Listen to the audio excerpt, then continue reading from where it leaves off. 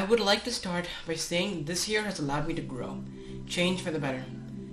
And I think that all of the topics and ideas that we discussed this year really exposed me to some of the horrors of the world.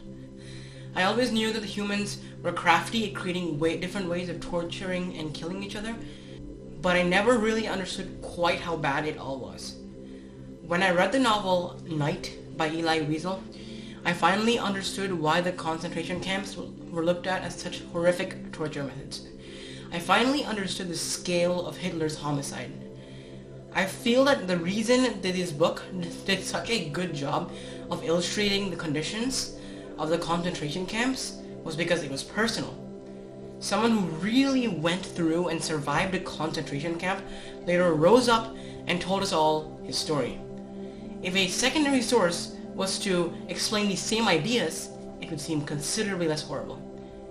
I feel that the best way to continue growing would be to keep exposing myself to reality. If I were to try and evade the act of learning about unjustified events, whether they affect me or not, then I would be retreating into a shell. At a certain point, we all stop being children. At that point, our innocence is shattered, and we can finally understand the atrocities that our world houses. We can see the world for how it really is. I personally do not, however, let any of this discourage me. In order to continue bettering myself, I cannot afford to be emotionally affected by any of these horrors. While these horrific events are going to be part of our history forever, I also appreciate the unity of the rest of the world to rise to the occasion and stand against these menaces.